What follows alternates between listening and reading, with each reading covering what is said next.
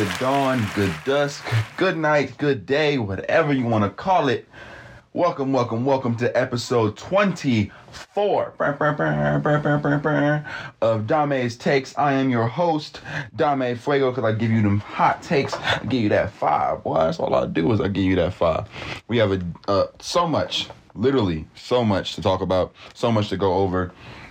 Just everything. We got a lot this week.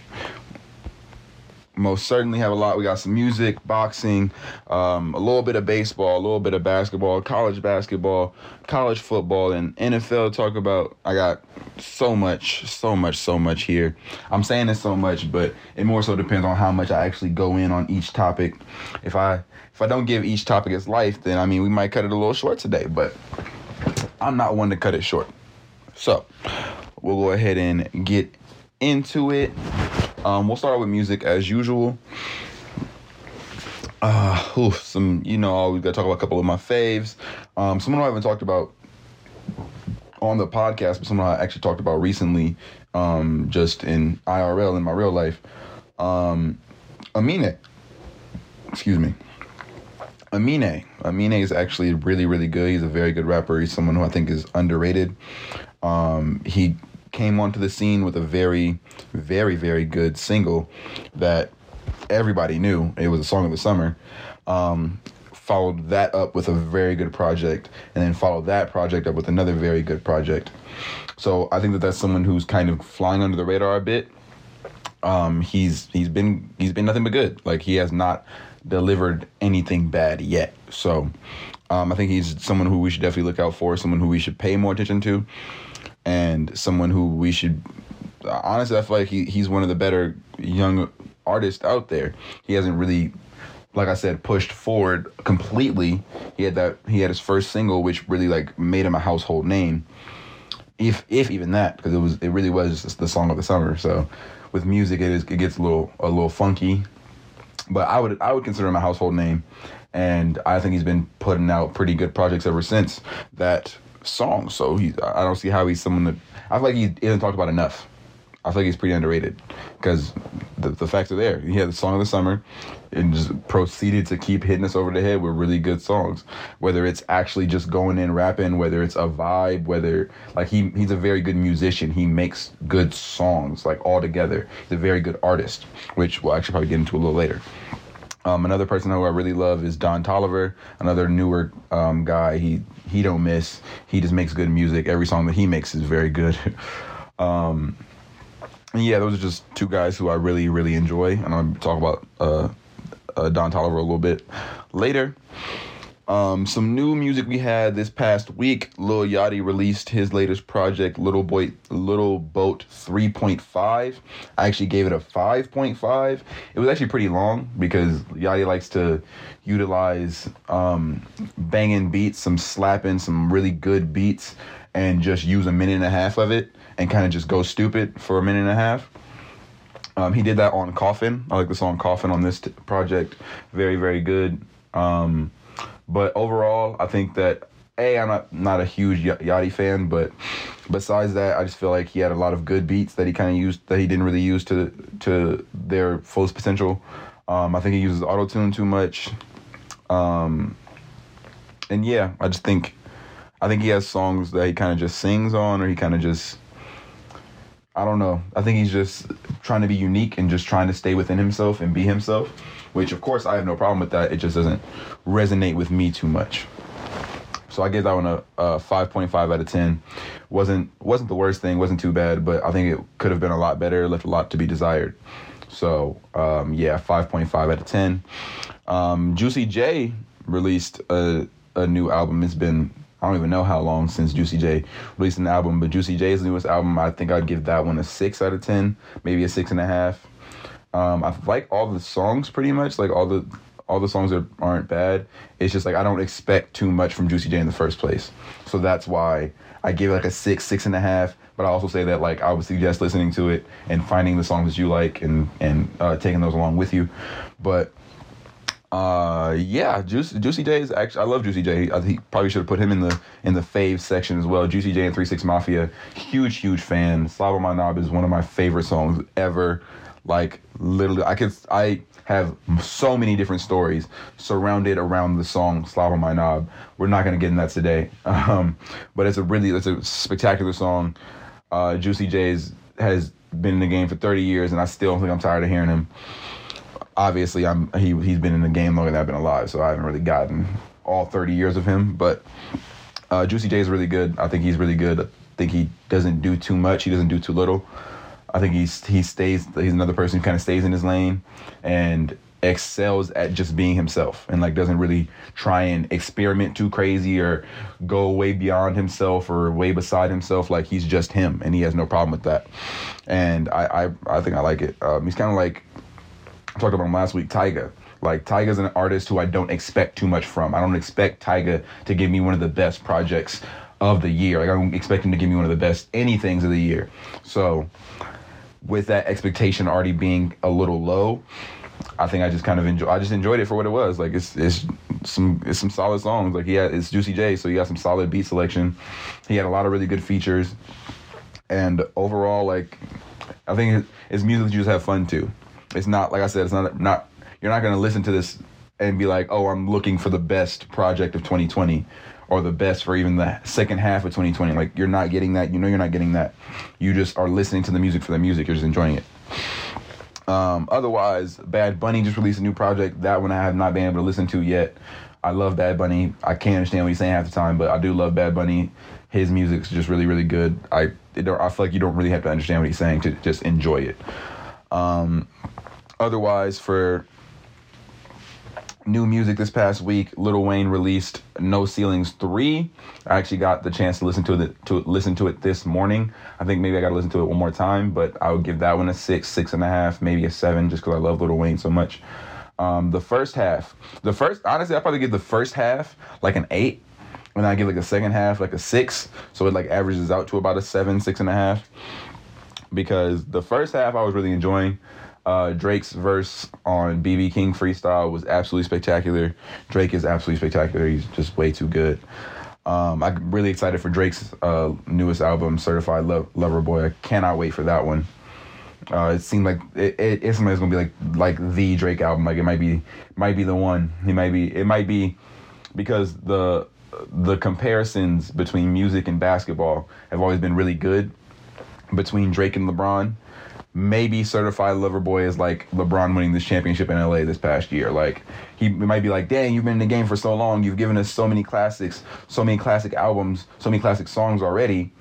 How is it possible that you have something that's even better than all of that, or something that's just as good as all of that? Like it might be one of those kind of deals. So I'm very excited for that. But also, DJ Khaled said that there's going to be a I Am Not a Human Being 3 released in 2021. So as a Wayne fan, I'm interested in that. But like I said, the second half of No Ceilings 3 kind of disappointed me. He let his sons rap, which like that was nice. That was good for them. That was cool. But they're kids. They're all right. And yeah, he had a lot of features in the second half that I was just like, eh.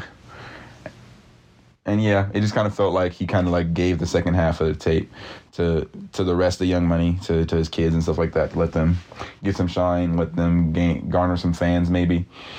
But yeah, I'll probably give that like a solid 7 overall. I probably would listen to it again. But I just love Wayne. Like Wayne is timeless to me. Wayne can just spit forever, and like he got bars. Like it's not gonna all be great. It's gonna be like watching Michael Jordan in the Wizards jersey, like, damn, he's still pretty good, but you know he's better. Like, you know he's been better. You know he could be better. Like, you're just looking at it like, damn, I've seen a better version of this before. But he actually isn't doing terrible. He's not doing that bad. So I would definitely consider this tape like Lil Wayne's Wizards MJ moment. And that's kind of what he's been going through lately. He shows flashes for sure. He definitely shows you why he was considered the best rapper alive, why he still is by some. But I feel like at the end of the day, like he's dead. As a huge fan of Lil Wayne, I see the wash. Like I see where he's gotten worse, and I see where like his style doesn't really fit anymore. Like music changes, it's just like basketball. Like the styles of basketball change, the game changes. Music is the same way. It changes over time. Things that used to be popular 20 years ago aren't as popular. Things that you were doing back then, you're not doing now because that's just not it's not the way of the land. It's not the way of the world right now. and I think Wayne's kind of succumbed to that, is that he's kind of just doing his own thing, and he don't really care. He's not trying to fit what he does into today's music, in today's rap game. I think he does that sometimes, and that isn't for his better. But I don't know. Wayne's a very interesting person because I feel like his style has kind of gone out. Like rappers don't do what he did anymore, but he can still do it. Like, because he's Lil Wayne. Like, he just still takes other people's beats, and it's like, you didn't really necessarily do a better job than they did with that beat, but like, it's Lil Wayne snapping on a beat. Like, Lil Wayne snapping on somebody else's beat. It's timeless. It's classic, and I personally can't get enough of it. Some little music factoid that I found out this week. The most expensive music video ever was Scream by Michael and Janet Jackson. I had no idea. Someone brought that to my attention this week, and I was just like, what? The most expensive is Scream? Like, I actually didn't even get to watch it since someone told me that, but I can make sense of it. Like, I can definitely make sense of it because, like, Mike is a perfectionist. Michael Jackson is just he's just a perfectionist. Like, he's literally trying to be perfect, and whatever it takes to be perfect, he's going to do that. At the time, the nominal cost for Scream was $7 million. Now it's been adjusted to that being over $11.5 million. Like, whew, boy, that is a lot. And of course, in the top 6 is another Michael Jackson song. We got a couple of Madonna songs in here as well. In the top 10, we got Victory by Puff, B.I.G., and Busta Rhymes. I'm not surprised. Too Legit to Quit is in the top 10. Heartbreaker by Mariah Carey and Jay-Z is in the top 10. Doesn't Really Matter by Janet Jackson is also in the top 10. Which, like, I'm not surprised that the Jacksons are in here because that's what they do. I'm not surprised that Busta Rhymes made his way into here because these are people who actually, like, really, really cared about music videos and wanted them to tell a story. They wanted to send a message. They wanted to do a lot of different things with their music videos. And so, yeah, the most expensive music video ever was Scream by Michael and Janet Jackson. My song of the week for this week is No Idea by Don Toliver. Like I said, Don Toliver is I love him. I love his album After Party.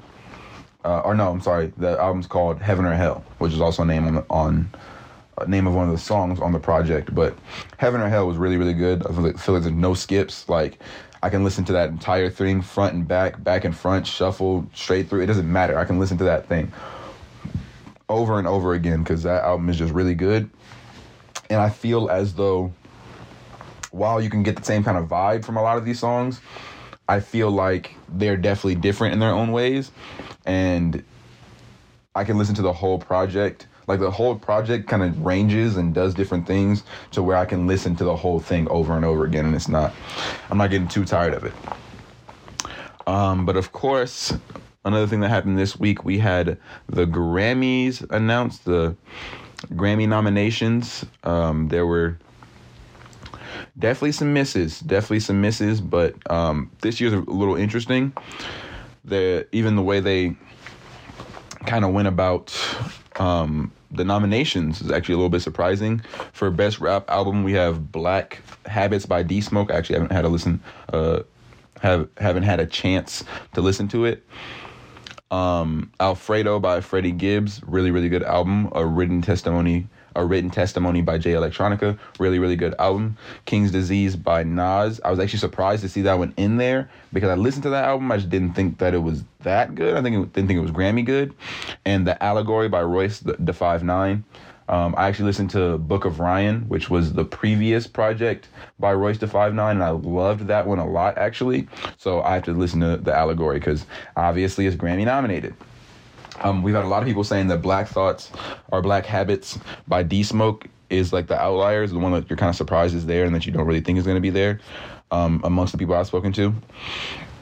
But overall, I feel as though I feel as though with this year, especially with the best rap album category, the Grammys kind of went the Oscars route of it, where it's like, hey, you might not have heard all of these rap albums, you might not have heard of all of these people, but it's one of the best. And if you watch it, if you listen to it, then you'll understand. Like, this is actually, yeah, this is one of the best of the year. I've heard a lot of very good things about the allegory. I think that either the allegory or a written testimony might win. My dark horse is Alfredo by Freddie Gibbs. And I feel like because Black Habits is there, like, it obviously has a chance to win, but I feel like because it's there, like, don't be surprised if D-Smoke actually does win. I'm not going to go over every category and all the songs and everything like that. I personally don't really care for the Grammys that much at all. I think that, especially after we had Frank Ocean, who doesn't even want to put up his music for consideration to the Grammys. We have Macklemore, who won Best Album over Kendrick Lamar, Drake, Jay-Z, Kanye in the same year, all at once. And then immediately texts Kendrick and posted on social media, text Kendrick saying, I'm so sorry they messed up. Like that's embarrassing. And as a community, like, it's a little difficult, like just like with the Oscars, as the Black community, it's a little difficult because we don't really care. Like, we don't necessarily care about everything. We care about our stuff. And this is why in music we get a little more defensive than in movies. But we get defensive because it's ours, and we think we have our own opinions of what's really good and what stands out amongst the rest, while the Academy sees things differently. Like, this is the Academy. The Academy is going to see things differently than the way the Black community does forever. And they've tried, or at least they say they've tried, to try and do a little bit better on that and be a little more understanding of where we're coming from and the plight of the urban communities. That just because it doesn't check all of you guys' boxes doesn't mean that it's not some of the best work. I really need to look up and find the criteria for how they do all of these nominations, because it is a little confusing. It's a bit confusing, because even like a friend of mine was saying this, even if they're going for we're trying to be the rap album category is going to be for the lyricists, or we're going to be looking for more lyrically sound rappers. That's good, that's cool, but someone like Lil Baby, who's had an absolutely smash of a year, he should be in here some more. He should have some nominations. He should have more nominations because he's been killing it all year. I didn't listen to his album personally, but I mean, I haven't listened to a couple albums on here. I haven't listened to his album personally, but the songs that I have heard, he's killing it. He's rapping. He is rapping. That boy is spitting. So it's not even necessarily trying to be too lyrical, but he is he drops bars. Like, he has lyrics. He's for sure lyrical in his own right, but he's also making hits. Smash hits. He's doing features. He's been doing features all year. He's been killing it. So I don't really understand the criteria or what exactly their criteria is or how it works, but it's a little confusing. It's a little confusing. It doesn't really match up. It hasn't really been consistent.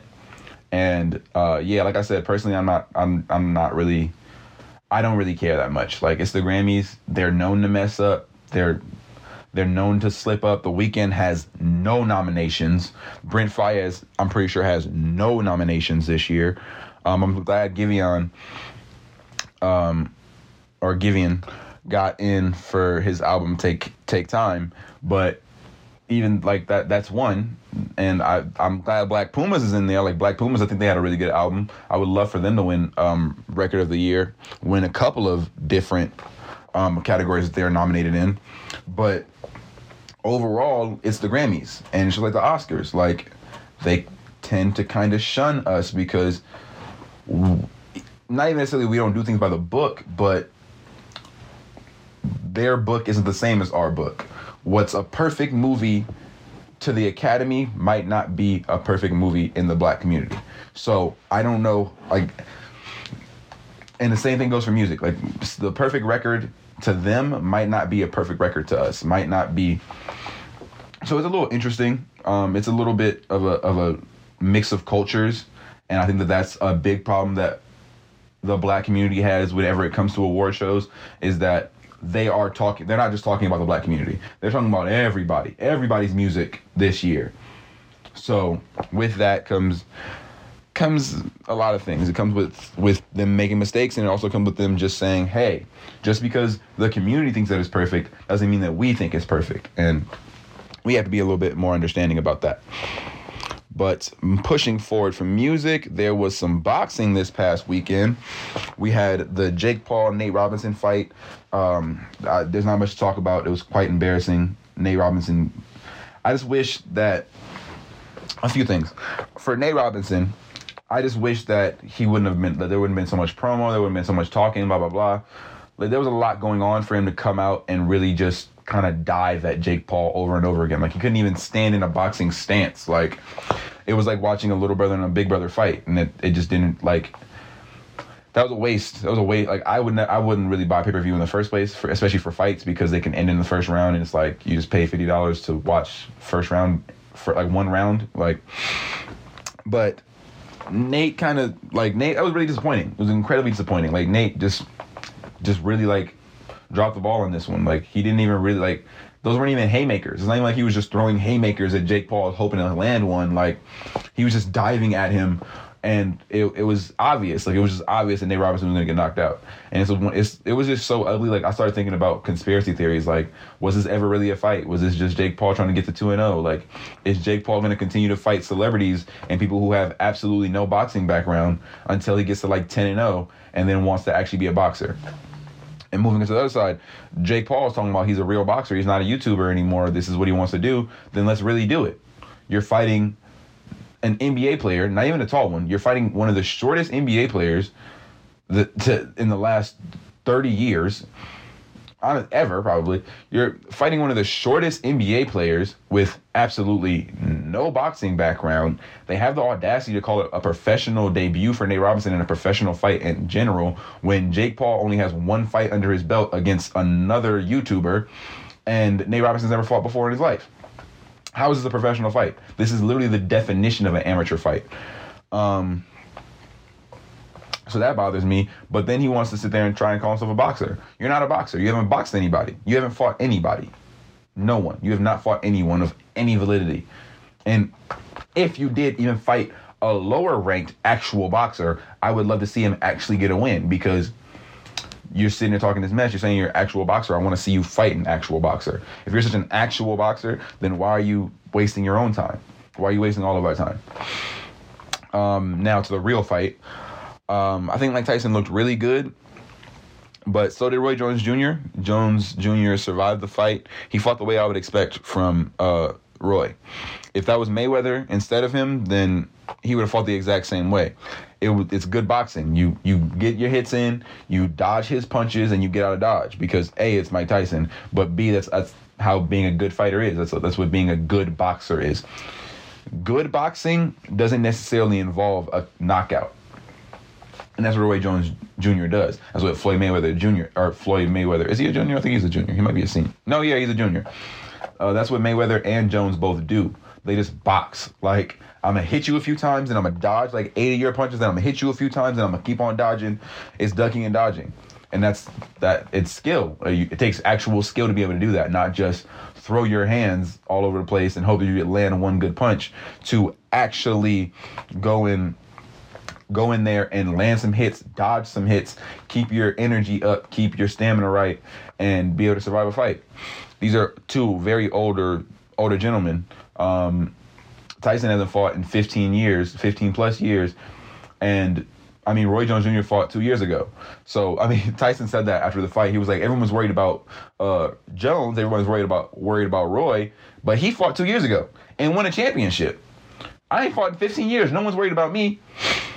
And it's right. I mean, it's Mike Tyson. Like, his hands were literally lethal weapons. Like, they had to register his hands as weapons. I'm pretty sure they did that for all boxers. But, like, for real, though, like, that boy Mike is no joke. And Tyson said after the fight, too, he said, man, everything hurts. His just head to head, it hurts. Like, him punching you in the gut, it hurt. Him punching you in the side, it hurt. Him punching you in the head, it just hurt. Everything hurts from him. So, I think, like, it was.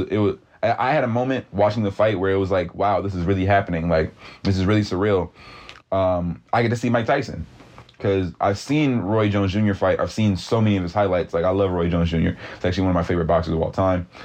Someone who's kept me in boxing and kept me a fan of boxing over the years. But to really see him fighting live like that on pay-per-view, like, that was a first. That was a real first to see him live like that and for him to be fighting against Mike freaking Tyson. Like, these are two guys who I never thought I'd actually be able to really see on TV, like, fighting. And I got to see them both at the same time fighting against each other. So it was actually very surreal. It was a great moment for both of those guys. For us as boxing fans, it was just great all around. I actually, like, really loved it a lot. I would love for them to go again. But I would totally understand if Roy Jones Jr. said, I'm not fighting him again because he's a monster. And the next time Mike Tyson gets in that ring, he might be ready to hurt somebody, for real. Because I saw it. Mike was ready to kill him. Mike was ready to kill, but Roy was not going to be killed. He refused to be killed. And I don't know. I think I kind of like, if Tyson's up for it and if Tyson's willing to train and get ready for it again, and all things check off health-wise, then I have no problem with them running it back. All right, pushing forward, we'll go ahead and touch on baseball real quick. Baseball is literally moving like a turtle. Like, there's really, like, barely any news really going on. But the Boston Red Sox bring back Eduardo Rodriguez on a 1-year deal. And the Kansas City Royals have signed pitcher Mike Minor, who actually paid for the play. He came into the league. He broke into the major leagues with the Kansas City Royals, and the Royals signed outfielder Michael Taylor to a 1-year deal.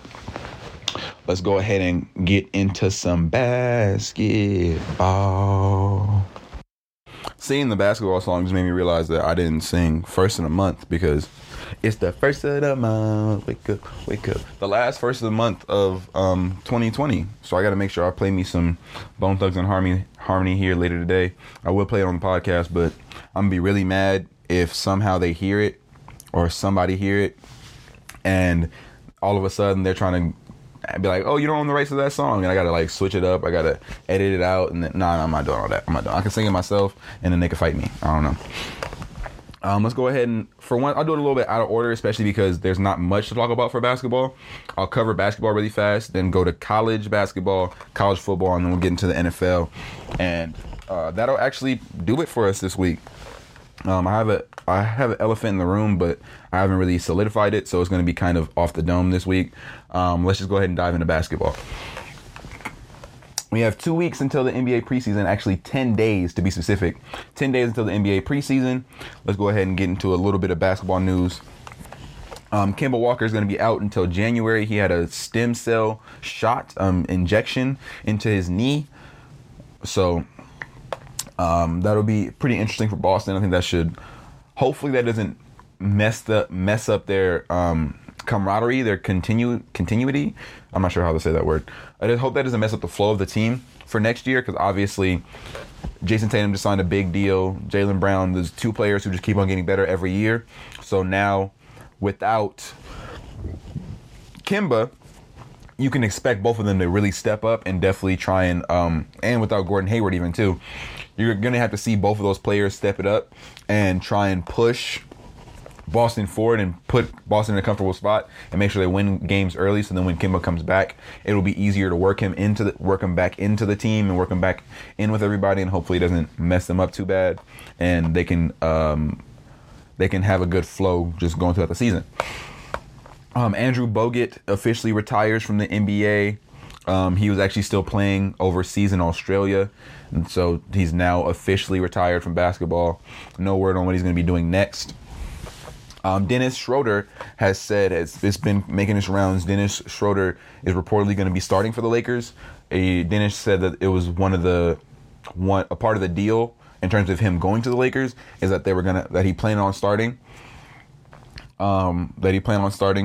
from the jump, like not being eased into the start. No, from the jump, like he's going to start. He said he did the off the bench thing last year for OKC. He was closing games for them. He played big minutes. He played starter minutes for them. He's not trying to come off the bench, especially after last year when he was robbed, if you ask me, and that's not even a bias thing. That's not even like he's a Laker now kind of thing. I actually think that Dennis Schroeder should have won Sixth Man of the Year last year. I think he was super instrumental. He was so important to the Thunder last year. He definitely deserved that award. But the Lakers otherwise bring back Jared Dudley for another year. The Hornets have officially completed the sign-in trade for Gordon Hayward. 2 second-round picks are going with Hayward to Charlotte for a second-round pick that the Celtics only get if the Hornets are top 5 in the league. Not top 5 in the East, top 5 in the league. It seemed a little unlikely that the Charlotte Hornets will be one of the top 5 teams in the league next year. So it appears that Boston will only be getting the largest trade exception in NBA history at $28.5 million for Gordon Hayward and 2 second-round picks. Now, that's actually huge. Like, obviously, $28.5 million is a huge number. And obviously the largest in history, very huge. But actually, so seriously, for Boston, this is huge. Because trade exceptions help to make money work when you're doing trades. So, now the Boston Celtics have $28.5 million to put into any trade. So if they wanted to trade for, let's just say, Russell Westbrook, and they were going to trade a player who's saying, like, Russ makes like $44 million this year. So let's say Boston wanted to trade a player who's making $15.5 million this year for Russ, like Marcus Smart.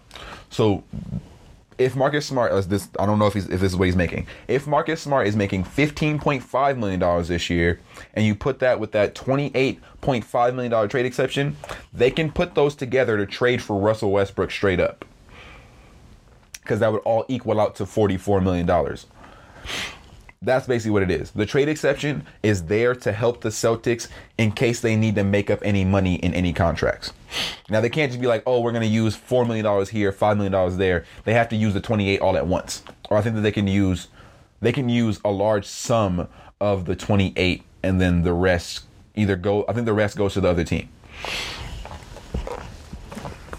But that, like I said, that could have very, very, very big implications for the future. So that's something to watch out for. Otherwise, the Hornets bring back Bismack Biyombo, and they sign their draft picks, LaMelo Ball, Vernon Carey, Nick Richards, and they also picked up an undrafted free agent. And the Thunder are the latest team to say that they will not have any fans in attendance this year. The last little bit of basketball of NBA news, Zion Williamson is actually going to play some of the small forward position this year. GM David Griffin says the real Zion comes when he is healthy. And he's not wrong. The Pelicans are definitely a team to watch out for, especially with Zion Williamson, but Zion has to be healthy.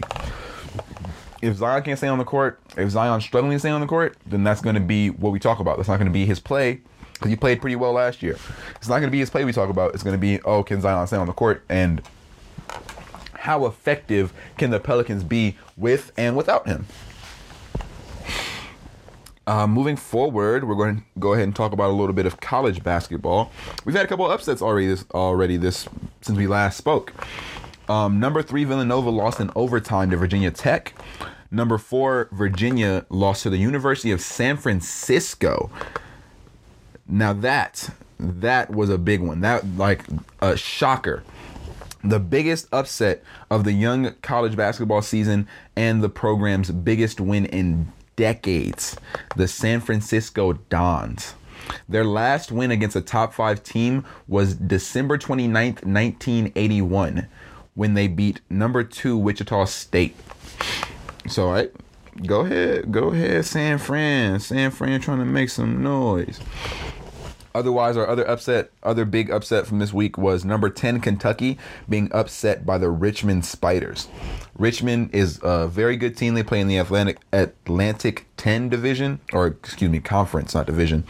They're a very good team, and they're a team that you got to watch out for. You can't just waltz on in and be like, oh yeah, we're going to beat them. No. They are actually a pretty good team. They're well coached, and they listen to their coach. They buy into the system. They're really serious about, hey, you're not going to just come in here and do whatever you want. And they're after that win, Richmond is now ranked 19th. I'll go ahead and go over the rankings for college basketball. after those upset victories and losses. At the top, we got the same two. Gonzaga at number 1, Baylor at 2, followed by Iowa, Wisconsin, Illinois at number 5 after a very, very good week there, 3-0. Number 6 is Duke. Number 7 is Kansas. They fell. They're actually 1-1. So they're now, they fell down a spot, followed by Michigan State at number 8. They had a very large jump, followed by Creighton, the University of Houston, West Virginia at 11. Villanova falls to 12, followed by Tennessee, who has not played a game this year. At 14, we have the University of North Carolina. At 15, we have Virginia. Virginia actually had the biggest drop out of everyone in the top 25. They went from number 4 to number 15, followed by in-state rival Virginia Tech at number 16. Virginia Tech had the largest rise this week, going from technically 26th unranked to 16, followed by Texas Tech and Texas, who are tied at 17. Richmond, as I said, they are at 19 after beating number 20, Kentucky. They're now 20 after their loss, followed by Oregon, Florida State, Ohio State, Rutgers, and Arizona State falls to number 25. And there's plenty more good to go around. We have top ranked high school player Zaire Williams in a heated battle right now as we speak against number 14 North Carolina. We have plenty of good games coming. We have number 8 Michigan State going against number 6 Duke today. We have number 7 Kansas taking on number 20 Kentucky. And this is what I love about college basketball. As opposed to college football, where you have a lot of the best teams who stay in house, especially this year with coronavirus, who stay in house and they play against their conference, there's just not going to be a lot of talent to go against. Like Alabama every year is just beating up on the same teams, and they get 2 real tests because they're still in the SEC. So that's what I'm talking about for football. They still have at least 2 challenging teams because like the SEC is just a full of talent. They're full of NFL ready prospects. So they still play against 2 teams usually every year that kind of give them a little bit of trouble, that could give them trouble. And half the time they still just wash them. They still just beat the hell out of them. But in college basketball, you have tournaments. You have to, you can't even avoid it. You have to see very good teams all the time. Every year you have to see very good teams. There's nothing you can really do about it. You're going to have to see them. There's tournaments, and it's not like you're not going to lose a game on purpose to some whack team. So you're going to beat the team that you're supposed to beat, and they're going to be the team that they're supposed to beat, and then you guys meet up in the finals. And it's a constant turnover of okay, well, this team was ranked higher than this team, but then the lower ranked team won. So now they're ranked higher than them. And then they lost to this other team that's higher ranked than them. But then that team lost to the team that lost in the first place. So it's it's a lot easier. It's a little easier. No, I would say it's a lot easier. It's a lot easier to determine who's better than who and to be able to place teams where they're supposed to go, because hey, you beat them. You lost to them, but you also beat them. And that's you can see why teams lost. And if someone gets hurt, it's okay, well, that makes a difference. Same thing goes for football, but those teams don't see each other as much. You don't actually play. The top teams don't sit there and play against each other all year. In basketball, you have a lot of top 10, top 5 matchups between very, very good teams that, it helps for seeding, because in basketball, there's a big tournament. They have to decide seeding to see who should be a 1, who should be a 2, who should be a 3. And head-to-head matchups definitely help that mightily. But let's go ahead and keep it pushing from college basketball to college football. This is actually a really, really good week for college football. I got a couple of things to talk about this week. This is a pretty good week for college football. Let's go ahead and get into it. First off, a little bit of disappointing news. The Sun Bowl is canceled for the first time since 1935. They're actually the 9th bowl game to be canceled this year. This is the first time it's ever been canceled, actually. The Sun Bowl has been going every year since its inception in 1935, but it's been canceled due to the coronavirus pandemic. those other bowl games that have been canceled because of COVID include the Bahamas, the Celebration, the Fenway, the Hawaii, the Holiday, the Motor City, the Pinstripe, and the Red Box Bowls. The Sun Bowl pits teams from the ACC against teams from the Pac-12. Otherwise, big news, huge news for college football, for sports in general. Vanderbilt, got a new kicker this week. The first woman to ever play in a Power 5 conference football game, Sarah Fuller. Sarah Fuller was actually a backup on Vanderbilt's soccer team.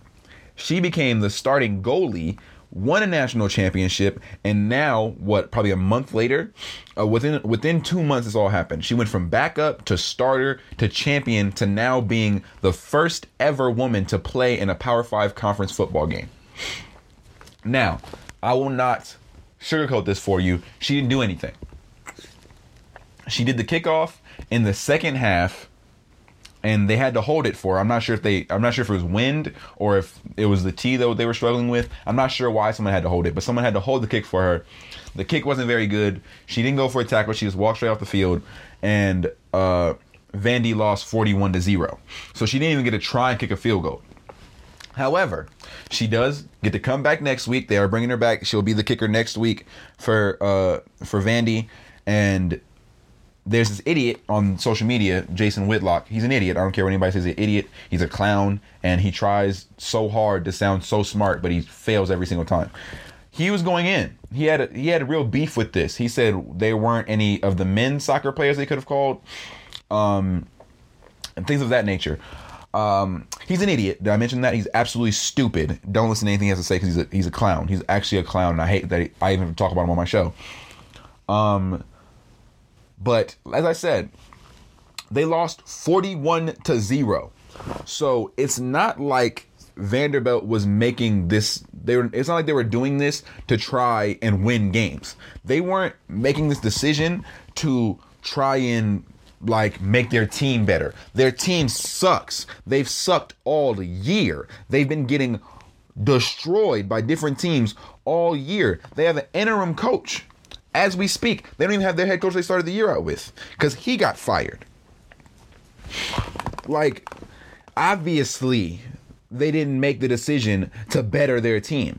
They made the decision because it's breaking a barrier. It's 20. Women can play football. Who cares? And she's a grown woman. She's in college. She's a grown-ass woman. She's molding herself into a grown-ass woman. If she cannot understand if she can't understand either her physical limitations or understand the physical toll that football takes on anybody's body, then she don't belong out there. But I'm pretty sure she got that. I'm pretty sure she's very aware, I am a kicker on a football field. They can't not hit me. They wouldn't just avoid hitting me. No, it's a part of the game. If it came down to it and she had to make a tackle, she got to make the tackle. If it came down to it and someone got to block her, they got to block her. It's whatever. She's a grown-ass woman. There's no reason why she shouldn't be out there. There's no reason. If she wants to be out there, then she can go. Vanderbilt freaking sucks. They put up 0 points. They didn't score at all. They didn't even have a chance to score. In that game, they got onto the other side of the field 2 times. One of those, I think it was 3 actually. 3 times. One was a fumble, one was the end of the quarter, I believe, and the other one, I don't even remember what happened. But they just suck. I don't even know the specifics for why they never even kicked a field goal. But I can tell you exactly why they didn't kick a field goal. Because they stink, and they were down 41-0. Her kicking 1 field goal was not going to save that team in any way. They're 0-8. They have not gotten a single win all year. So, Jason Whitlock, shut your fat mouth, you idiot, and stop complaining about stuff she's complaining. She's a better kicker than you are. You couldn't go out there and be a kicker for anybody. You couldn't even go out there and be an offensive lineman for anyone. You couldn't be a long snapper. You couldn't spend a single minute on a football field. But he has the audacity to sit in the office and say, oh, why is she out there? Oh, we should get one of the men's soccer players. Guess what? The men's team didn't win the national championship. The women's team won a national championship, and she's a part of that team. So yes, if I'm a part of the school, I don't want one of the loser men to come in onto my football team, because the men already suck on my football team. I need a winner. I would like a winner. I would like some winning culture in here. Someone who knows what winning feels like. So you got a national championship, a national champion. Like, what a dumb thing to say.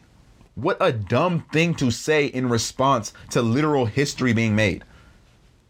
Jason Whitlock, I hope you hear this podcast, because you're an idiot. And I would love for someone to tell me, oh, what if he doesn't want to give you a job? I don't want a job from Jason Whitlock. He's an idiot. I would never want to work for him, around him, beside him. I'd barely want to work for the same company as him. I would. Fox, call me. Fox Sports, call me. But Whitlock's an idiot. I tell him straight to his face. I have no problem with that. It's history. It's literal history. What is the beef? What is the problem? Anyway, speaking of history, Buffalo Bulls running back Jarrett Patterson had a record day running the ball for the Buffalo Bulls. He ran for 409 yards and 8, yes, you heard that correctly, 8 touchdowns in Buffalo's 70-41 win. Now, it's a record. Tied for the most rushing touchdowns in a game ever. But let's just break it down a little further. At halftime, Jarrett Patterson had 267 yards and 5 touchdowns. Mind you, that was on 18 carries for an average of 14.8 yards per carry. That's nuts, dog. That is nuts. That is absolutely nuts. To sprinkle on a little bit more, his backup had 97 yards and 2 touchdowns. Like, what? His twin brother plays for the team as well. His twin brother led the game in tackles with 13. Jarrett came into this game with 511 yards and 8 touchdowns. He ran for 409 yards and 8 touchdowns. He damn near doubled up his season totals in one game. Now, if you want to go a little further, last week, Jarrett ran for 301 yards and 4 touchdowns. So that's 2 straight weeks, actually. That's 2 straight weeks that Jarrett damn near doubled himself up. 2 weeks ago, this man had 210 yards and 4 touchdowns. 210. Listen to me. 210 yards for 4 touchdowns. In 2 weeks, this man has 710 yards and 12 touchdowns. Unreal. Unheard of. What? The kid is a monster. Like, you can definitely expect me hearing his name in the draft next year, because this kid is running his ass off. Now let's go ahead and get into some football. Number 1, Alabama taking on number 22, Auburn in the Iron Bowl. Bama just dominated this game on both sides. And Auburn did just about everything wrong in this game. Mac Jones continues a Heisman caliber season, throwing for 305 yards and 5 touchdowns. No picks. The defense for Alabama forced 2 interceptions while getting 4 sacks. And Coach Saban was sitting at home. Coach Nick Saban actually tested positive for coronavirus earlier this week, so he was not able to attend the game. The real star of the show, real star of the show, though, Devontae Smith. Devontae Smith finished this game with 7 catches for 171 yards and 2 touchdowns. Devontae reaches 1,000 yards on the season in this one and continues the record he set last week. Last week, he set the record for all-time touchdowns for a wide receiver. After the 2 touchdowns this week, the new record is up to 35 with more games to go this season. The kid's a monster. Guaranteed first-round pick. Guaranteed first-round pick next year. Next up, another ranked battle. We have number two Notre Dame taking on number 19 North Carolina. This is a great game for the Fighting Irish, as they played amazing on both sides of the ball versus a very solid UNC team. The defense for the Fighting Irish played a really good game versus an explosive North Carolina offense, holding them to just 298 yards. That sounds like a lot, but it's the second worst total under Mack Brown since he took over as coach for the Tar Heels. It is also the first time in the 22 games since Mack Brown has been coaching the Tar Heels that they lost by more than one touchdown. The offense for Notre Dame would not be denied, as quarterback Ian Book was a wizard dodging pressure, finishing with 279 yards and one touchdown. Running back Kyron Williams ran all over the Tar Heels, running for 124 yards and scoring 3 times. Number 3, Clemson was taking on Pitt, and they blew them boys out. The first game for Clemson since their overtime loss to Notre Dame on the 7th of November. Damn near a month of no college football for Clemson, and the game went as expected.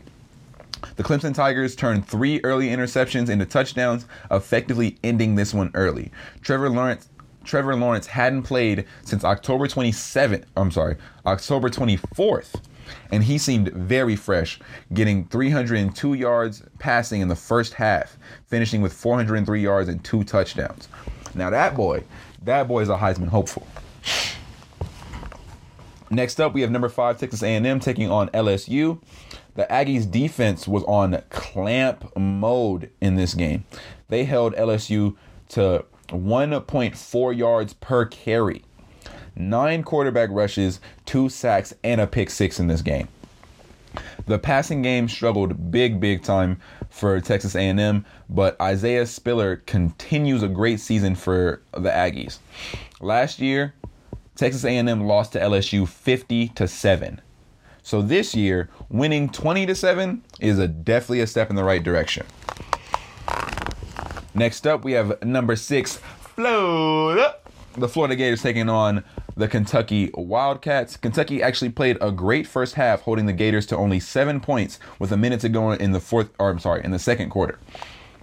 Kentucky would punt from their own end zone, and Florida would run a split punt return. I've actually never seen one of these before. It tricked even me. But they tricked Kentucky by making them think that Marco Davis, who was lined up on the right side, was getting the ball. However, the ball was on the left side with superstar Kadarius Toney. He got it on the left side and returned it for a touchdown to give Florida the lead going into halftime. From there, the Gators got back on track with Heisman hopefuls Kyle Trask and Kyle Pitts connecting for 3 touchdowns after Pitts missed 2 games with a concussion. Pitts finished the game with 5 catches total for 99 yards and the 3 touchdowns. Kyle Trask becomes only the second SEC player to ever have 3 passing touchdowns in 8 straight games. Next up, we have number 8 Northwestern taking on Mississippi State. This would be an upset. Both of Michigan State's wins this season have been upsets over top 13 competition. The Spartans scored the first 17 points in this one, but Northwestern would tie the game at 20 in the fourth quarter. After that, they could get nothing, literally nothing going. Northwestern takes their first loss after only gaining 63 yards on the ground. They've been averaging 200 rushing yards all year. Through the 5 games they've played this year, they've been averaging 200 rushing yards. Only got 63 in this game. Michigan State, however, finished with 195 rushing yards, and they definitely used their legs to get this upset victory. Next up, we have number 9 Georgia taking on South Carolina. And I barely got anything even written down for this game because Georgia dismantled those boys. Georgia picks up the victory in this one. 45-16. Beat the brakes off those boys. A balanced effort for sure, but it also comes with some bad news as their backup quarterback Mathis, he's decided that he is going to transfer. The Georgia Bulldogs gained 332 yards on the ground in this game. Literally running all over these boys. Next up on all these lovely college football games, we have some bad news, actually. Number 12, Indiana taking on Maryland. Indiana gets the win, but it comes with some bad news as quarterback Michael Penix Jr. tears his ACL and is out for the season. The defense stepped up big, however, not giving up a touchdown until the last 2 minutes of the game and getting 3 picks off of baby Tagovailoa and only 59 yards on the ground for Maryland. Excuse me. Next up, we have another ranked battle. Number 13, Iowa State taking on number 17, Texas. Excuse me. Iowa State holds on to first place in the Big 12 after a huge come-from-behind win over Texas. Quarterback Brock Purdy outplayed Sam Ehlinger in a very competitive game that might have decided the Big 12.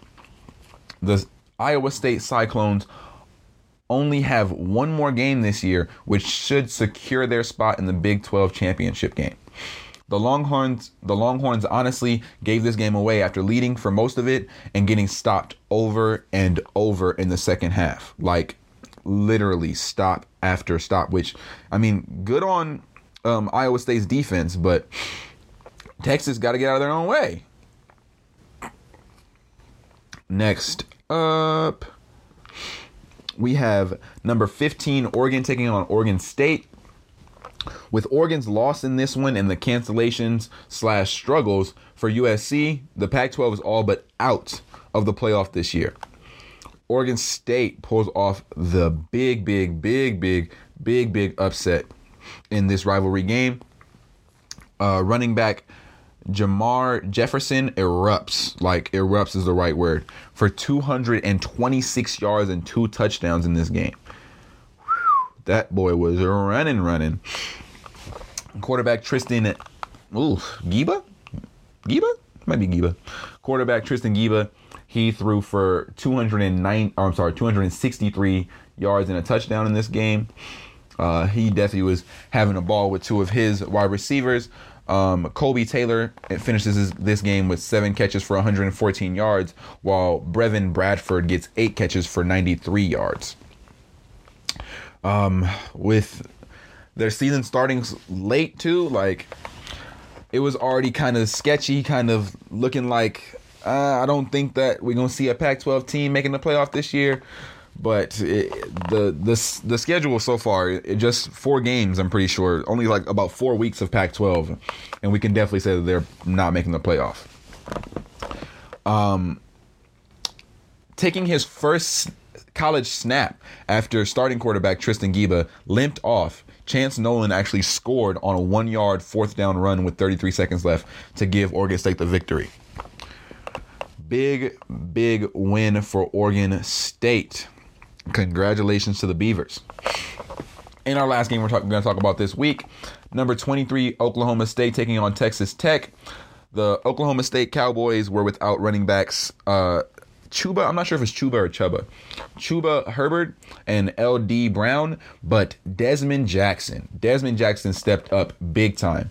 Jackson only had 135 yards coming into this game, and he ran for 235 yards and 3 touchdowns. Would have had a 4th, but he slid late to run the clock out. As Oklahoma State, their offense finally comes back to life. Like, this is only their 3rd game this season scoring over 30. One of those games is against Kansas, which is like the worst team in college in like Division I football. And the other was a loss to Texas. So they finally score big and actually get a victory. Like an actual, I mean, Texas Tech isn't like a great team either, but this team has been putting up low numbers, getting really nothing from their offense for like 3-4 weeks now. So this is finally, I thought Oklahoma State was serious this year. I thought they actually had a chance to make some noise, to do something, but they definitely showed that they're not doing anything this year. Now, let's go ahead and talk about the rankings. I don't think they've put out the playoff rankings for this week, but we'll go ahead and talk about the AP Top 25. The top 8 is normal. The top 8 is just like it was last week. Alabama, Notre Dame, Ohio State, Clemson, Texas A&M, Florida, Cincinnati, and BYU. Same top 8 from last week. Everything under that has changed, though. All but one team has changed from last week. At number 9, we have Miami, followed by Indiana, rounding out the top 10. At 11, we have Georgia, followed by Iowa State, Oklahoma, who they've had a very up-down season. They swing all the way back to 13. Coastal Carolina is ranked 14th in their undefeated season, and they have a very big test coming up against Liberty, who's ranked 25 currently. That'll be a very good contest. 15, we have Marshall, followed by Northwestern, who falls 5 spots after their loss this week. USC comes in at 17, followed by Wisconsin, which is the only other team besides our top 8 that didn't move this week. Then we have Oklahoma State at 19, Louisiana at 20. Oregon is the biggest drop-off out of everyone this week, going from 9 to falling 12 spots from 9 to 21. Followed by Tulsa, Washington, who is undefeated, Iowa, and as I mentioned, number 25, Liberty. And that is our news for college football this week. We got the playoffs. The playoff is coming. It is right around the corner. It's gonna be kind of crazy. There's talks, whispers that coronavirus might have a hindrance on Ohio State. They're currently ranked number 4, so they're in the playoff. But you have Texas A&M and Florida, who's been playing all year, and they've been looking really good all year. They've had some tests. They've gone through some tests. They each have a loss this year to a top 5 team. So, depending on cancellations and like I said about USC, depending on cancellations and the way they look for the rest of the season, Ohio State is in a very precarious spot to make the playoff. Number 5, Texas A&M is actually taking on Auburn this week. So that should be a very, very good game to watch out for.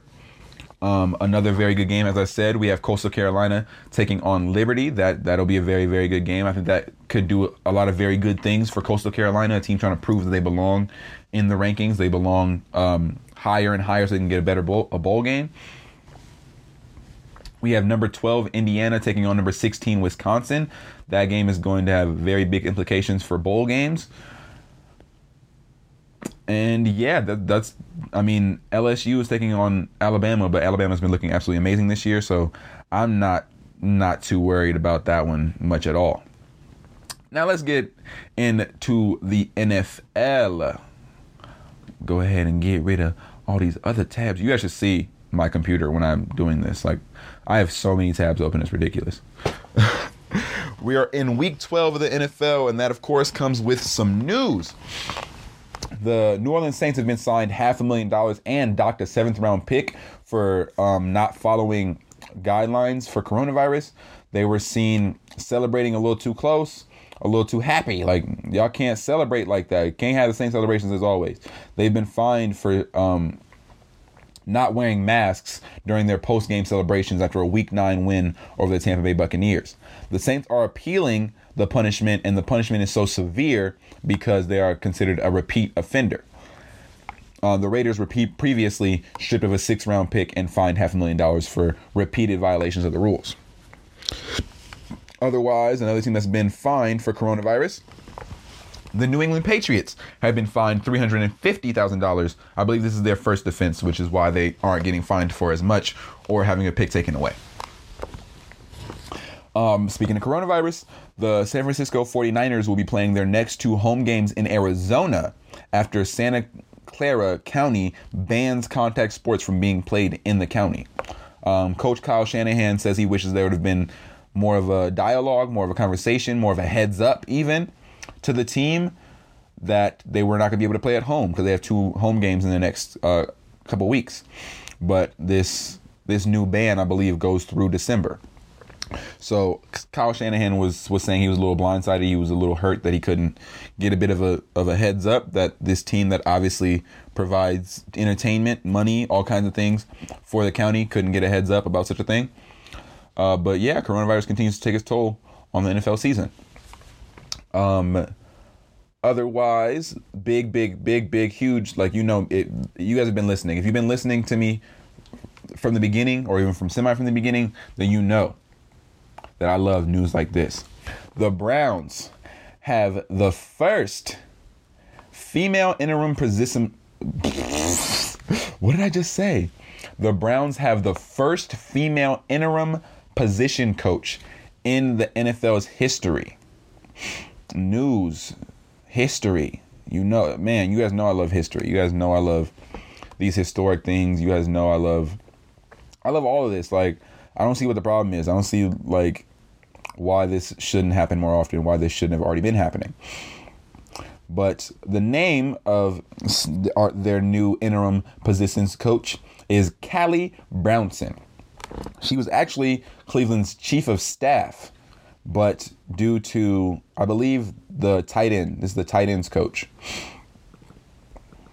Yes, the tight ends coach did not travel with the team because his wife gave birth to their first child. So congratulations to the tight end coach, Drew Petzing, for the Cleveland Browns, but also congratulations to Callie for making history and pushing the needle forward. If you were wondering how qualified she is, she's incredibly qualified, damn it. She was a football player for 7 years in her own right for the DC Divas. She was the USA Women's National American Football Team two-time, not once, two-time gold medalist. 2 gold medals, baby. All these NFL players, where they gold medals at? I think between the entire NFL, there's like 1 gold medal. Like, between all the players. I think there's like 1 gold medal. She got 2. How's that for your qualification? Last year, she was believe the university. The team, the football team. She was the Buffalo Bills coaching assistant last year. And as I said, she is the chief of staff for the Cleveland Browns this year. So congratulations. You guys know I love me some history. You know I love pushing the needle forward, whether it's race or gender. I love. But it's time. Let's go ahead and get into the football for this week. Alrighty. Of course, since last we spoke was Thanksgiving, and we had some Thanksgiving games. First up, we have the Houston Texans taking on the Detroit Lions. Houston take the win, 41-25. Deshaun Watson is turning up as the season progresses. Deshaun threw for 318 yards and 4 touchdowns on Thanksgiving, carving up the Lions defense like the Lions defense on Thanksgiving. Will Fuller, the 5th, caught 6 passes for 171 yards and 2 touchdowns in his best and last game of the season. Fuller and teammate cornerback Brandon Roby have been suspended 6 games each for violating the performance-enhancing drugs policy. I was actually just reading about it. There was a couple people making a point that the Texans just hired former player Brian Cushing as an assistant to the strength and conditioning coach. This is ironic because Brian Cushing, while playing for the Texans, got 2 suspensions for violating the performance-enhancing drugs policy. And in his first year of being hired, 2 players have been suspended for performance-enhancing drugs. So that'll be interesting. That's really, hey.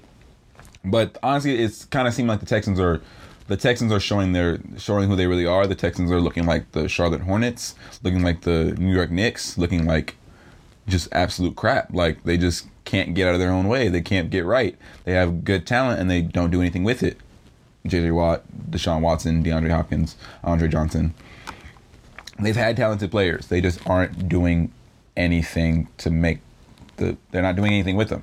They're not making decisions. They're not making correct decisions at all. And a week after his career high in pass deflections, J.J. Watt actually got a pick 6 in this one, looking like the J.J. Watt that tore through offensive lines for years. Head coach Matt Patricia and GM for Detroit, Bob Quinn, have been relieved of their duties. Each of them have been fired. I don't know what took so long, but hey, it is what it is. Next up, we have the Washington football team taking on the Dallas Cowboys. Washington will get the win, 41-16.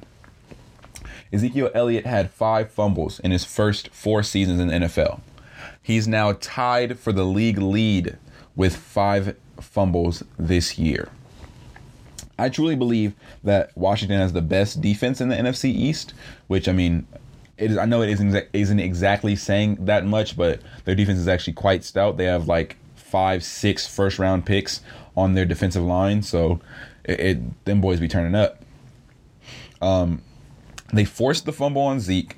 They got a pick 6 in this game and made stop after stop as they just dominated the Cowboys in this game. Rookie running back Antonio Brown continues a very productive first season with 115 yards and 3 touchdowns on the ground in this game. Washington is now tied for the lead in the NFC East. A very interesting stat that I saw while watching this game. In the last 15 seasons, the NFC East has had someone different win every year. Since 2005, there's not been a single repeat winner. In 2005, the Giants won, then the Eagles won, then the Cowboys won, then the Giants won, then the Cowboys won, then the Eagles won, then the Giants won, then Washington, then Philly again, Dallas, Washington, Dallas, Philly, Dallas, Philly. So the last 4 years, it's been all Dallas and Philly. But overall, no one can just win 2 straight. There's been plenty of people winning 2 in 3 years, 4 years, but no one can win 2 straight. So with that holding true, it's looking like Philly is not going to win the division this year, and we got some other guys at the top. So we'll see. Speaking of the NFC East, we have the New York Giants taking on the Cincinnati Bengals. The Giants will get the win 19-17. Daniel Jones would actually leave this game with a strained hamstring, and Colt McCoy of all people would replace him. Like, dude, Colt McCoy still has a job. Colt McCoy has a job as a backup, just chilling, just waiting for his turn, waiting to, like, what? Colt McCoy still has a job? Like, I'm at this point, I really am tired of complaining about Cap and like him not having a job, because I know that he deserves to start. He should be a starting level quarterback. But all these dudes who even have jobs still as backups, like, ew, Colt McCoy, ew. But hey, he didn't do it. The Giants held on to win in this one to get a share of the NFC East lead. The Bengals got the longest kickoff return in franchise history in this one from Brandon Wilson. And the Bengals will need all the points they can get as they try to continue their season without Joe Burrow. This was a very ugly game between two teams riddled with injuries and youth, resulting in 10 punts and 4 turnovers in this one. The Giants defense steps up once again, forcing a fumble off of a sack on the last drive to seal the game for the Giants. Next up, we have an absolute massacre.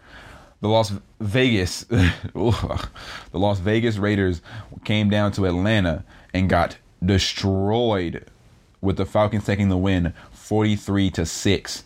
The Raiders were shooting themselves in the foot early in this game, and it just really wouldn't get any better. Derek Carr threw a pick 6. Josh Jacobs could only muster up 27 yards before leaving with an ankle injury. And Atlanta got to the quarterback 5 times in their best game of the year so far. The Tennessee Titans took on the Indianapolis Colts this week. The Titans getting the win 45-26. It is a return of the Titans as they look like a totally different team than 2 weeks ago when they played the Colts. The Titans put up 35 points in the first half and never looked back in this one. King Derrick Henry went off for 178 yards, 3 touchdowns. Wide receiver A.J. Brown had 4 catches for 98 yards and a touchdown. But that wasn't it. He also had a kickoff return for a touchdown on an onside kick. Honestly, the Titans got everything to go their way, and now they have the sole lead of the AFC South with a fairly easy schedule for the rest of the way. They play the Browns, which the Browns haven't been a pushover. They play the Browns. They play in Jacksonville against the Jaguars. They play at home versus the Lions, and they play in Lambeau against the Packers and in Houston against the Texans. The Colts now have to kind of play some perfect football down the stretch as they have to try and catch up to the Titans.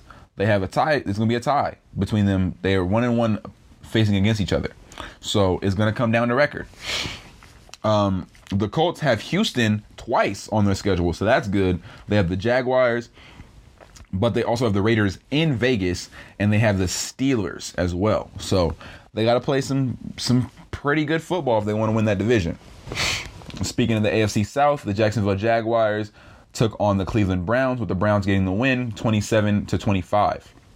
The Browns survived a late rally by the Jaguars to move to 8-3 after this win. The defense didn't get a sack as they definitely missed Myles Garrett in this one, but the offense provided plenty for the Browns to be excited about. Jarvis Landry went crazy in this game for 8 catches, 143 yards, and a touchdown, while the Browns got 206 yards from Nick Chubb and Kareem Hunt. Chubb getting the majority with 144 of those yards. This is one of the better games all year from the Jaguars, but they still leave points on the board and give away a very close game. Funny story on the quarterback situation here in Jacksonville. Jake Luton, who's been starting the past 3 games for the Jaguars, was actually benched for Mike Glennon. Mike Glennon got benched in 2017 for Chicago's Mitch Trubisky, who actually started this week. Trubisky got benched earlier this year for Nick Foles, who got benched last year for Gardner Minshew, who got replaced this year by Luton, who was now benched, as I said, by Mike Glennon. A whole carousel of garbage quarterbacks, except for Nick Foles. He has a championship, but he's pretty poop most of the time too. Oh yeah, by the way, the Jaguars fire their GM Dave Caldwell after the game because look at their quarterback situation. He should be fired. Moving forward, the Miami Dolphins went to New York to take on the Jets. The Dolphins taking a very comfortable win, 20-3. The Dolphins have gotten a takeaway in 17 straight games, which is the longest active streak in the NFL. The Jets would score on a field goal on their first drive, and that would be the end of their scoring for the day, as the Dolphins once again used their defense and a balanced effort from their offense to take the W. Ryan Fitzpatrick goes for 257 yards and 2 touchdowns with no interceptions, despite being sacked 4 times, and the Dolphins rushed for 104 yards on the ground. Devontae Parker, another Alabama standout wide receiver, had a very good game, going for 8 catches and 119 yards.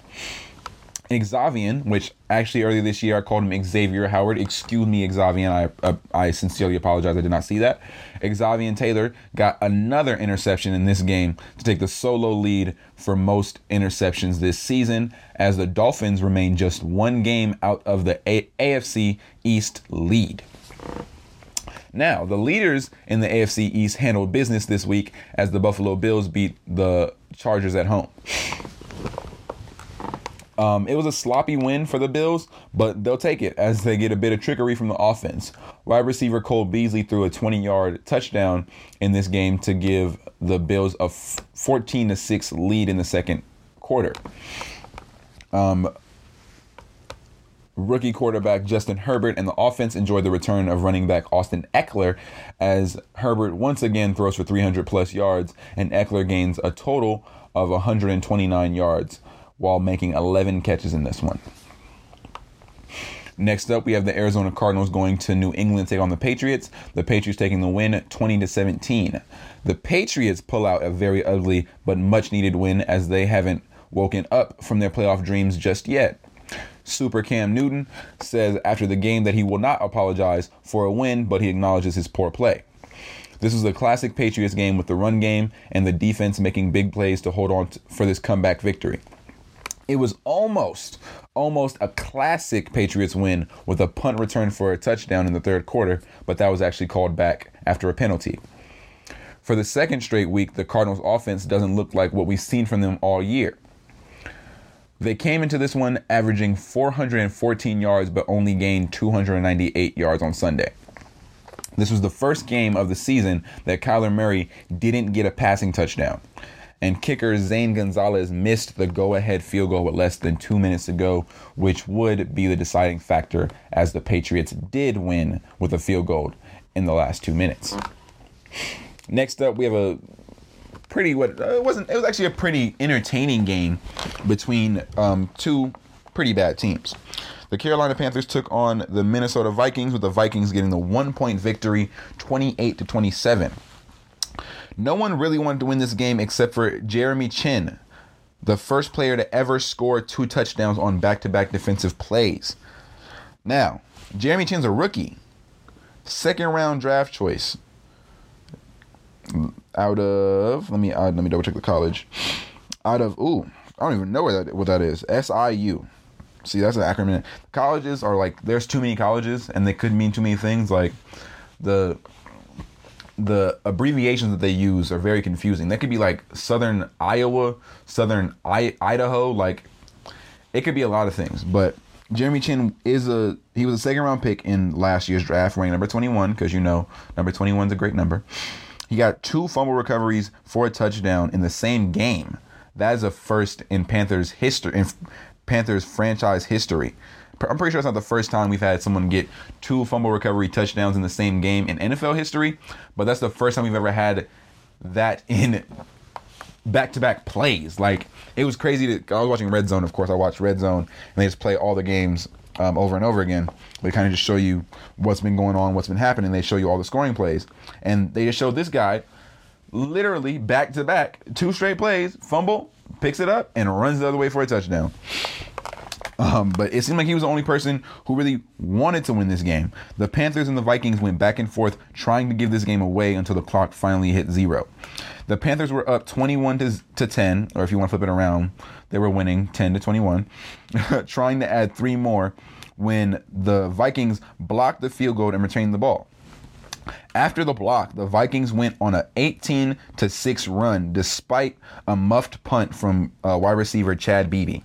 Beebe would actually turn into the hero in this one, catching the game-winning touchdown for Minnesota with 46 seconds left. Carolina had a chance to take the win at the buzzer, but kicker Joey Sly, a great kicker, a very hard-kicking kicker, he can kick from 60. He was, before one of the games, kicking from 70 and hitting it. But in this one, he missed the 54-yarder after having a kick blocked earlier in the game and actually hitting a 56-yarder last week. Minnesota hold on to take the win. There was a huge scare for Minnesota as Dalvin Cook actually went down with an injury at one point in this game. The Minnesota is doing all the right things at the right time. They are literally turning up at the right time. They had a very good game from Kirk Cousins. He had 307 yards through the air and 3 touchdowns.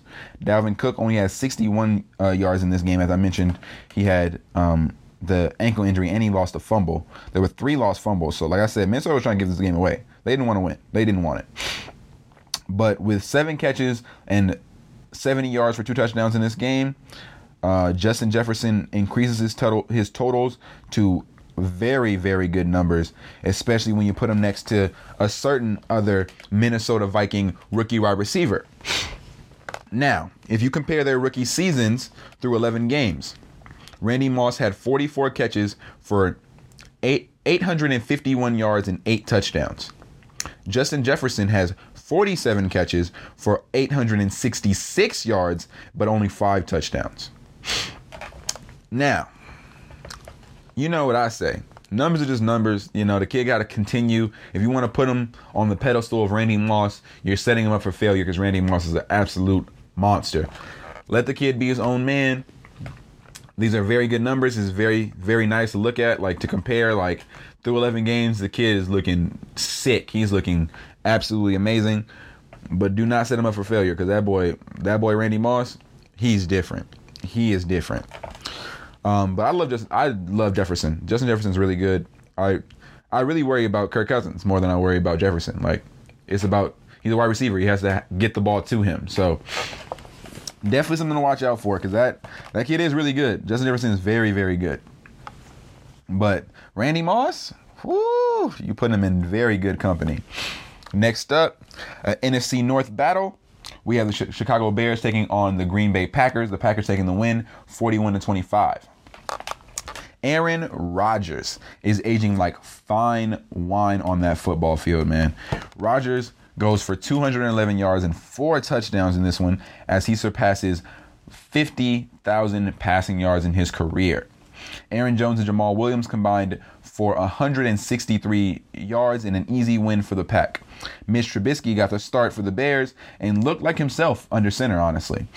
He threw for 242 yards and 3 touchdowns. That's like when you look like, oh, that's why he got picked before Deshaun Watson. That's why he got, that's why he got picked before Patrick Mahomes. Like, oh, Mitch Trubisky can be a good quarterback sometimes. Yeah, no. 242 yards, 3 touchdowns, 2 interceptions, and 3 fumbles. Luckily for him, only one of those fumbles was lost, but it was returned for a touchdown. 143 total yards from running back David Montgomery in this one, and the Bears have lost 5 straight and are now tied in the division with the Vikings. The Vikings started this season 1-5. The Bears started this season 5-1. Safe to say, these teams are trending in different directions. Now, next up, we have the New Orleans Saints taking on the Denver Broncos in Denver. The Saints went to Denver and went crazy, getting the win 31-3. Now, this is a very, I wouldn't really have a lot to say about a game that goes 31-3, but this one's a little different. The Broncos had no quarterbacks this week after all of their quarterbacks were deemed high risk, close contacts once backup Jeff Driscoll tested positive for coronavirus. Denver was forced to use Kendall Hinton at quarterback. Now, they tried a lot of things. They called the NFL league office and they tried to get somebody from their coaching staff to be the quarterback this week. The NFL said no. And there wasn't enough time for them to sign someone and have them get through the protocols for them to play for the team this week. So Hinton, who was a wide receiver on the practice squad before being called up to play quarterback. He played backup quarterback in college. He mainly played wide receiver, but he also played backup quarterback at the University of Central Florida. However, he hadn't played for the Broncos at all this season. It was reported that that amongst the Broncos, some of them had never met Kendall beforehand, but he was here to be their quarterback this week. Wow. Man, talk about how coronavirus has changed sports this week or this year. Yikes. Fun fact, a very fun fact. After the first quarter, it was the fewest combined completions, attempts, and passing yards in any first quarter this season. We've had Cam Newton, who hasn't been throwing the ball a lot this year. You have a couple of other teams who just like to run the ball, like the Browns. They like to run the ball all day. But when you have Taysom Hill, who's a running quarterback, and you have a practice squad wide receiver at quarterback, it makes sense that you have the fewest combined completions, attempts, and passing yards of any first quarter this season. I thought it was interesting that they said first quarter, because that made me wonder if there was any quarter this year that had fewer of any of those things than this quarter. The Saints handled business. The Saints did what they were supposed to. You're going against, literally, dude, you're going against nobody. No offense to the kid, but you're who are you really playing against?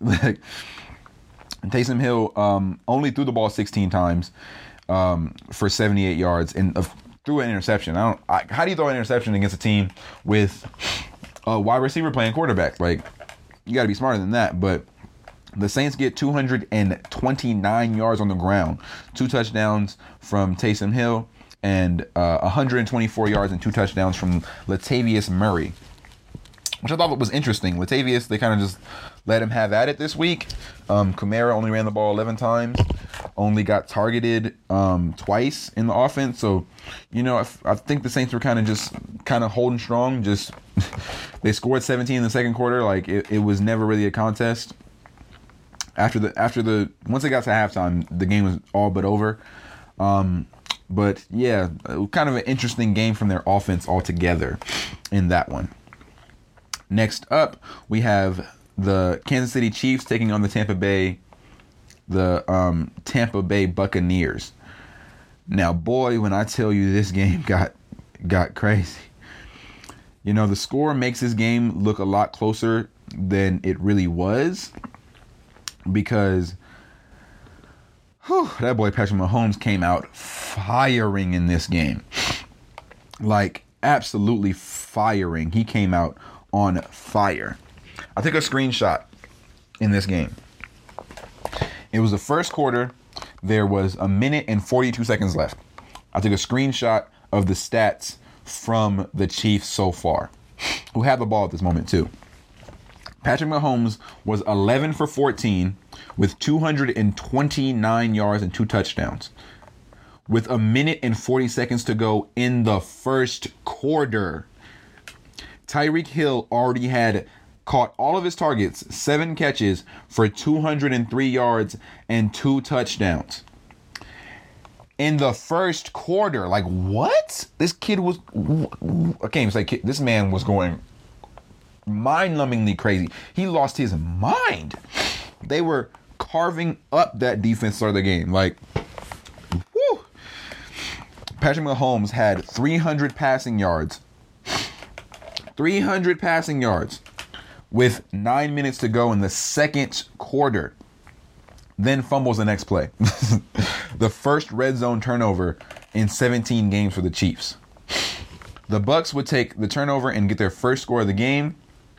This game seemed to be going Kansas City's way, but the Bucs didn't give up, making it close and come down to the final minutes. After a field goal by Tampa and another touchdown between Hill and Mahomes, the score was 27-10.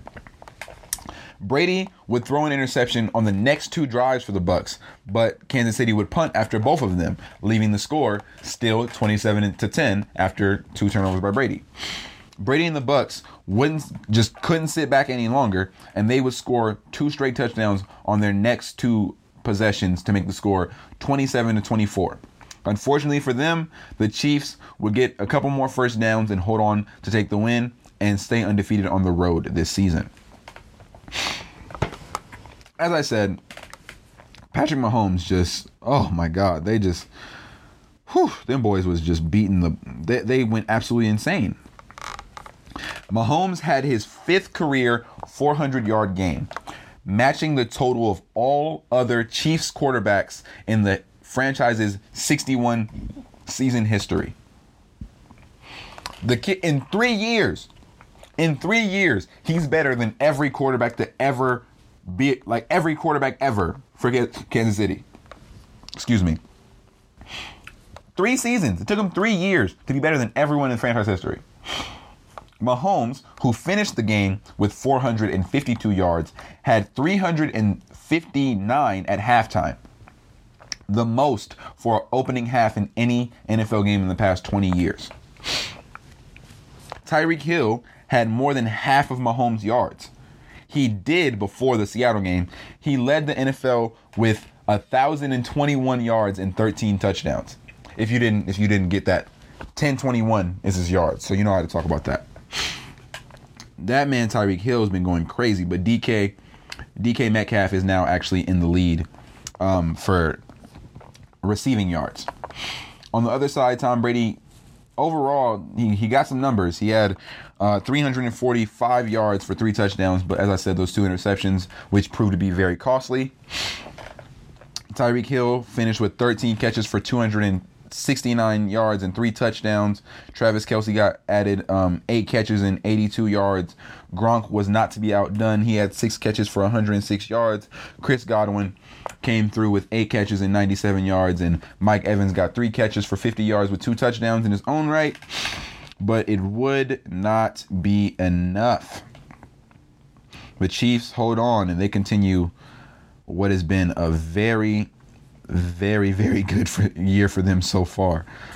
Whew, I cannot get over these numbers. It's video game numbers. These are literally video game numbers. Like, wow. Literally, wow.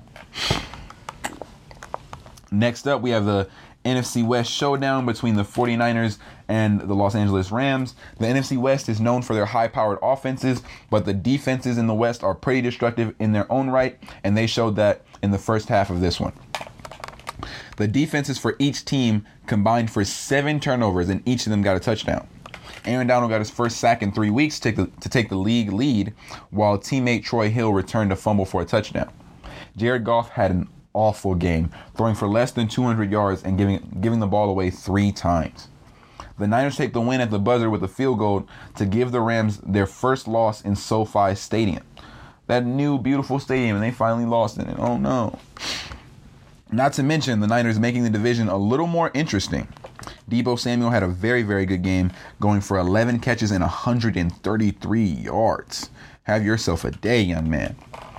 And last but surely not least, Monday Night Football, we had the Seattle Seahawks taking on the Philadelphia Eagles. Wentz came into this game with a pretty ugly streak going. He had been sacked at least 3 times in the last 8 straight games, and that streak would continue in this one as he was sacked 6 times. To my surprise, at least, the score was 0-0 after the first quarter, with the Eagles defense, mainly Derek Burnett, getting 2 huge stops on 4th down on Seattle. The Eagles would start the second quarter with Jalen Hurts playing his first snap without Carson Wentz on the field. He's played multiple snaps this year, but this was his first snap all year that he had played without Carson Wentz being on the field. He gets Alshon Jeffrey his first catch of the year. I know Jeffrey's been hurt, but his first catch of the year? Wow. And in very Eagles fashion, Wentz comes back in on the next play. He gets sacked, and the Eagles punt. Finally, the Seahawks got tired of the goose eggs, and they put up touchdowns on back-to-back drives to give them a 14-6 lead. The Eagles finally responded with a touchdown of their own before the half, but kicker Jake Elliott missed the extra point to make the score 14-6. The offense for Seattle could only provide 3 field goals in the second half, but that would be enough, as the Eagles' second half drives went as such. They got a field goal, they had 2 turnovers on downs, an interception, and a touchdown on a Hail Mary in the last 2 minutes. Seattle breaks even now, being 3-3 on the road, while the Eagles have to once again figure out what they're going to do to improve. This game was a DK Metcalf revenge game, as he goes for 10 catches for 177 yards against the team that had 3 chances to pick him in the draft last year. One of those picks was actually a wide receiver, JJ Whiteside. I'm so sorry, JJ, that you're going to forever be linked to DK Metcalf for the rest of your career, because that's just not fair to you. Whiteside, who's currently on the COVID-19 list, he has 12 catches for 214 yards and a touchdown total in his career. He got drafted last year, so I'm not trying to say he's a bust. He's so bad, but 12 catches for 214 yards and a touchdown in a year and a half of play. While DK, who got picked after him, got 10 catches for 177 yards in this one game. It was talked about multiple times in this game, but Philly has got to make a change at general manager, because they have picks. They've had draft picks, but since 2013, the Eagles have had 1 Pro Bowler, and that was Carson Wentz. So, at this point, I'm not blaming Wentz for anything. I can't blame Wentz for anything. He's getting destroyed by his offensive line every single week. He has no one to throw to. His wide receivers all are hurt. And then to top it all, to the icing, literally the icing on top, is that they can't draft. Their draft is awful. Their drafting is awful. How did you pick a wide receiver before DK Metcalf and it not even be a good one? No offense to JJ Whiteside, but DK, just look at him. He's physically imposing. He looks like put him at tight end. He looks like he's supposed to be good. and they just let him slide for J.J. Whiteside. And it fits. They've been having a lot of picks that just really aren't hitting. They also picked Jalen Reagor in the first round this year. And he's good. I think he's gonna be solid, but they've had some bad picks. They picked Miles Sanders. Miles Sanders was one of those 3 picks as well instead of DK, which that's a very good pick. He's really good. They picked an offensive lineman as well. I don't really know much about him, but one huge problem they have is they have no one to throw the ball to. They have 2 really good tight ends who it's easy to cover because they're tight ends. They usually play next to the line of scrimmage. They play next to the offensive linemen, so linebackers can push them. They can zone them up pretty well. But it's literally, it starts at the top. The front office for the Eagles has to be better, and they have to make better decisions now because it's been looking really ugly, and it's not fair to Carson Wentz. DK just became the fastest receiver in Seattle history to reach 1,000 yards in a season. This game tops his best. This is DK I'm still talking about. This game tops his best game from last year, which was also against the Eagles, but it was in the playoffs where he set an NFL postseason record for receiving yards.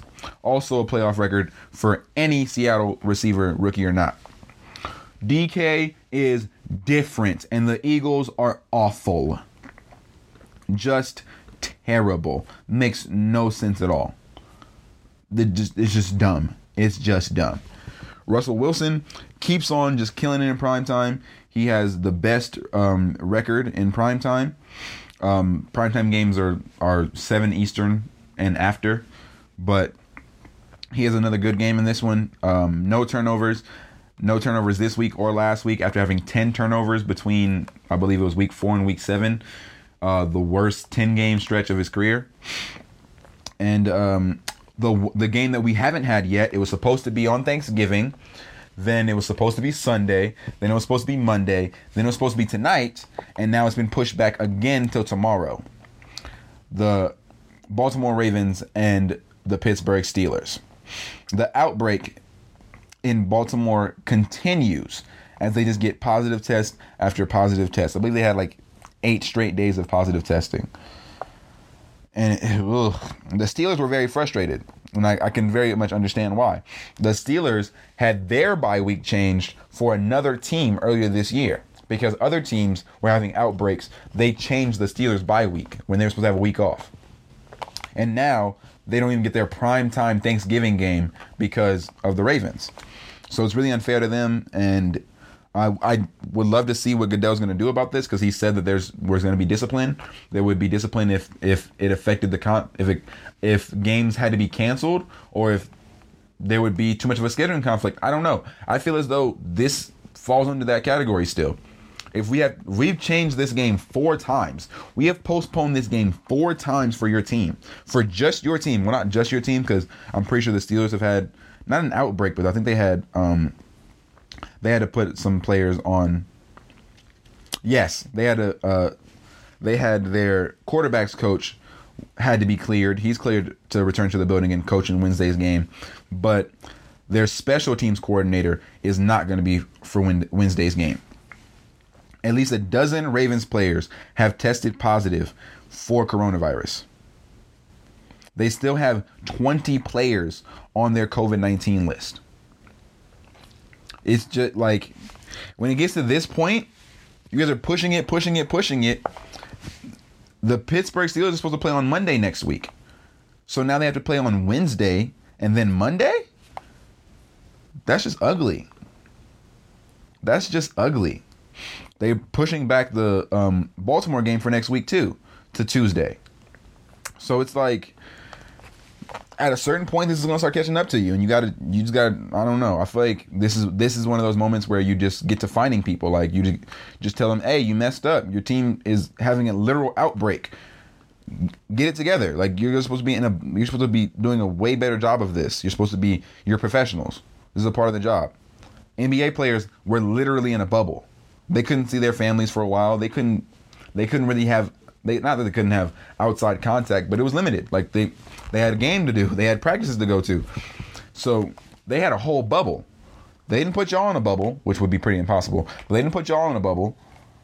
Y'all had to put yourselves in a bubble and do better. Just honestly, just do better. This is honestly annoying. They've postponed the game 4 times. Like this, I can only imagine how annoying that is for Steelers players.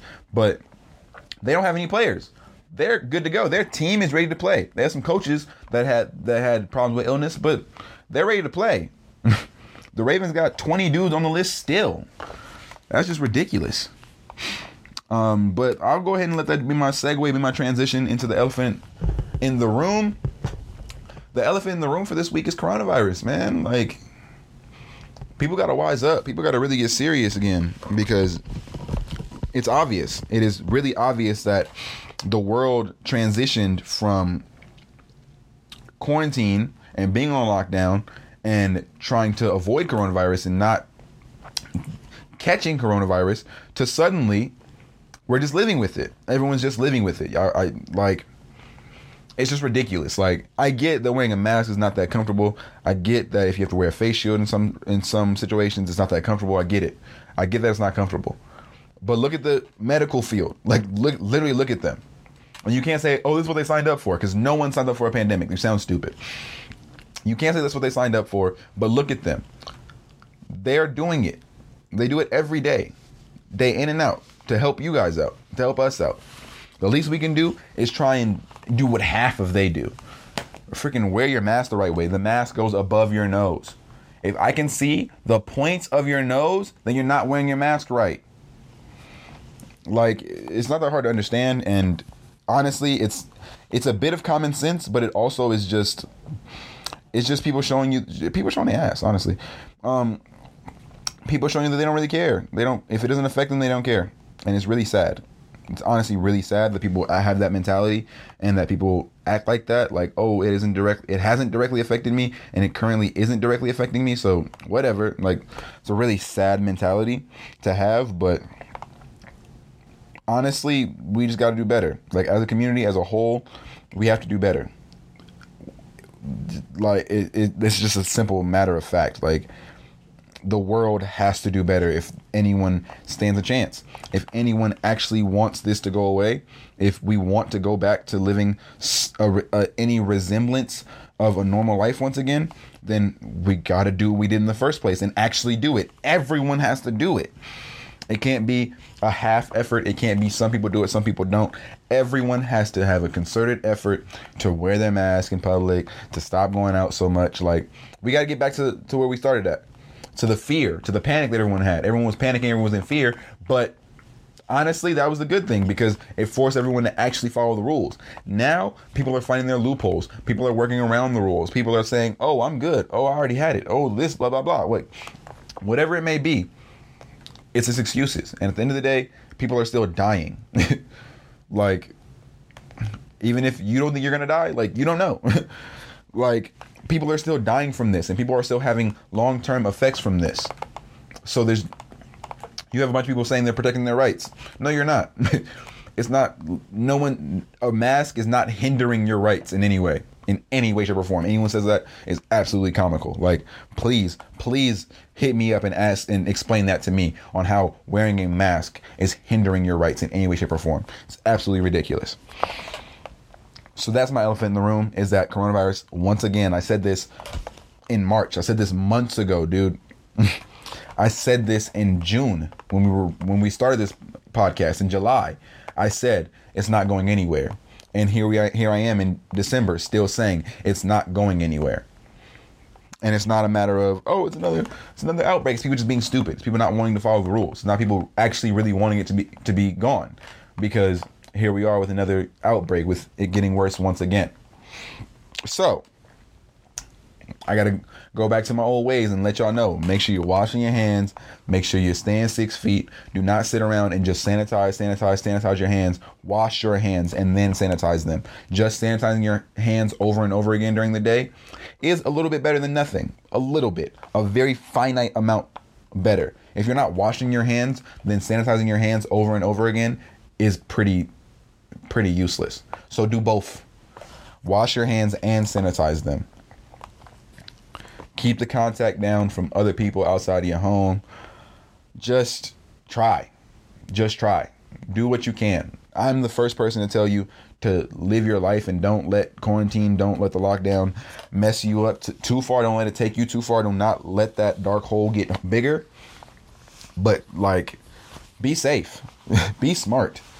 Do not take risks. Don't think, oh, I'm doing this and I know where he's been. I know where she's been. It's not a risk. No, you don't really know where everyone's been. Unless you can really seriously pinpoint who, what, and where everyone's been doing that you've been hanging out with, then you probably shouldn't be with them.